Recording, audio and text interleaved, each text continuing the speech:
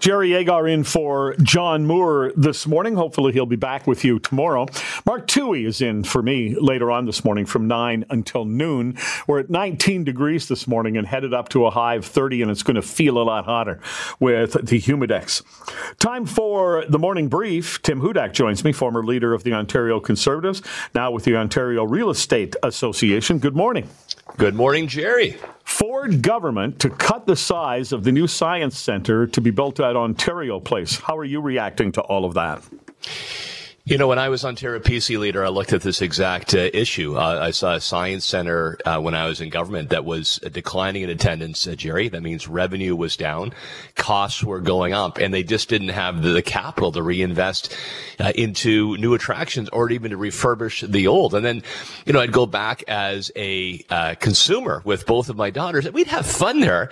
But, Jerry, I remember my field trip from Our Lady of Victory Elementary School in Fort Erie in the 1970s, and then going there in the 2010s and 20s. It hasn't changed that much, right? This is actually, let's be honest about it, a decaying piece of infrastructure that was not attracting students or families like it should be. So I had the view that we should take that property there along Eglinton and Leslie and then put it into housing and job creation and then move the science center. I did not at the time have the view that put it in Ontario Place. I didn't think of that at the time. But my goodness, we actually need to refresh that site, build it anew, and I think it's a great idea to go out there to all the potential builders out there to use all of their ingenuity, their building skills to make an attraction we can be proud of again, that will bring people into the city of Toronto and learn more about science. Well, and some of the people who are aghast at this, saying, well, he's going to cut the size of the science center. Now, you might know the answer to this better than I would, but I was reading a column by Brian Lilly on this, and he responded to that by saying, well, chunks of the science center as it exists now are not open to the public anyway.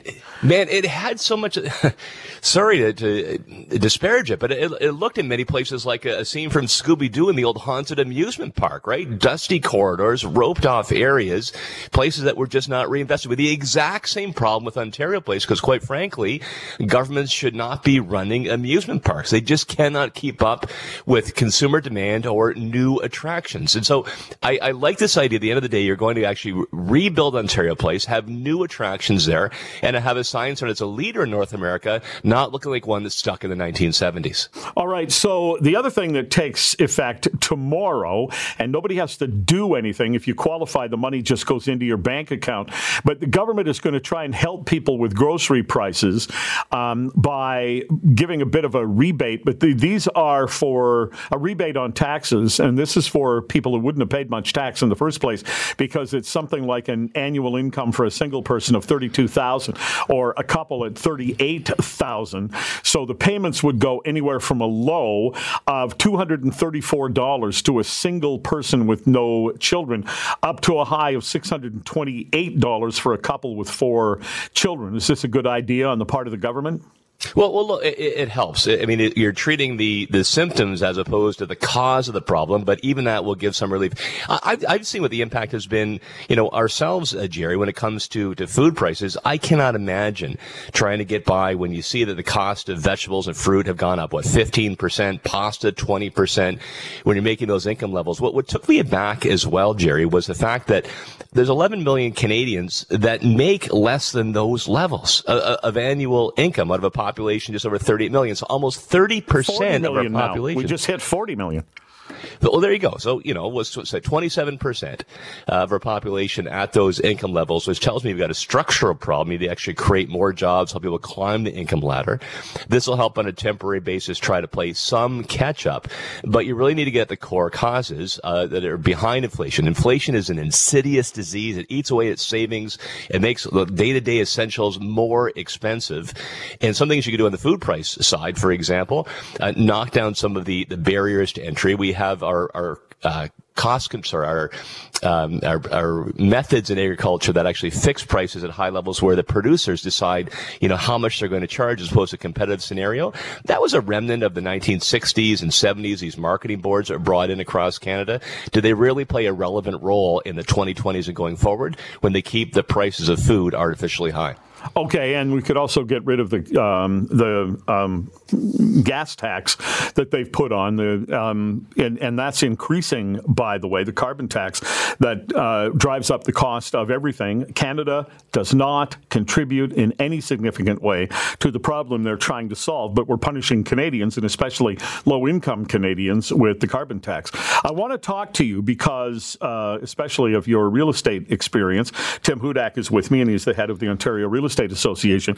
I have a column on this in the Toronto Sun this morning, taking up immigration, because every time I talk about housing prices, I hear from numerous people, Tim, well, it's the immigrants. Stop bringing in the immigrants. And while that does contribute to a supply and demand issue, I think it also contributes to an anti-immigrant sentiment that I find alarming. And so I was wondering in the column whether there's more to it than just housing prices with immigration. Do we get a net benefit or a net loss by bringing people into this country? What do you think? Net benefit. Yeah, smart column by this Jerry Agar fellow in the Toronto Sun. He's got great voice, too, by the way. He's a talented individual, I got to say. Look, I think you nailed this, Jerry. Immigration, is it a pressure on housing prices? Yes. But is it necessary pressure? Absolutely, yes. We are simply not having enough kids. I mean, when I was born in the late 1960s, there were more than 3 children born to every woman in our country, and now that's below 1.5, and we are dying or people leaving at a faster rate. That means our population will decline without immigration. So if we want to actually create that next generation of job creators, entrepreneurs, workers who will help pay for our healthcare system or transfers to seniors for dignity in retirement, you need to have immigration. Here's a suggestion I have to marry these two things, Jerry. Just actually bring in people as well in an immigration system who can build the houses, the hospitals, and the schools we're going to need. Right now, our immigration system it's hard to get in. There's a lot of demand to come to Canada. There is a high bar compared to other countries. Reward university degrees, facilitate English and French. Okay, get all that. But how about we actually assign points in an immigration system to those who have built skills in getting things built in the skilled trades? Reward those individuals, because then we can get both the immigration and population growth we need while building the houses and the infrastructure to build a stronger Canada. Yeah, I agree with that. And for anybody, we're not going to bring in exclusively home builders. So people who come in who can work in other areas as immigrants, I think we need to put in place a system where we say, we will allow you into Canada, but you're going to live in Weyburn, Saskatchewan. You're going to live in Brandon, Manitoba, where you can get a job at the Maple Leaf meat plant. In fact, we have a job for you there. After 5 years, you can be like any other Canadian and move wherever you want. But what would happen is a lot of those people would put down roots. The kids are in school. The kids have friends. The parents have got a social circle going. Some of them would just wait until the last minute and then move to Toronto, which is what happens. Too many of the immigrants, a third of the immigrants, I think, who come to this country, come to one city, Toronto. And that is a supply and demand problem. Yeah, and that's natural. I mean, that was my grandparents. They moved to Toronto initially. There was an existing Slovak community that helped you accommodate to your new nation, especially when you don't speak the language. But let me put it this way. I look around here in the Niagara Peninsula, where I'm calling in from today, home in Niagara, and the immigration that came here helped to build the Welland Canal, helped to build the Beck hydroelectric facility, a history in Canada of immigration focused on what we need to build for a stronger, more prosperous country has been the golden ticket. So let's actually reward that in a current economic system, because we need to keep building again, including housing people can afford. All right. I hate to hit people on the radio with a blizzard of numbers, but if you're driving, you can scratch these in the dust in your dash. Immigrants in Canada, 36% of the people working in accommodation and food services are immigrants. 38% working in transportation and warehousing. 34% working in professional, scientific, and technical services, and over 20% working in construction. So unless, as you talked about, and I had this in the column, Tim, unless younger Canadians listening right now are going to turn the radio off and go make a baby, we're going to need immigrants. That's the way it goes. Thanks a lot, Tim. Have a great day.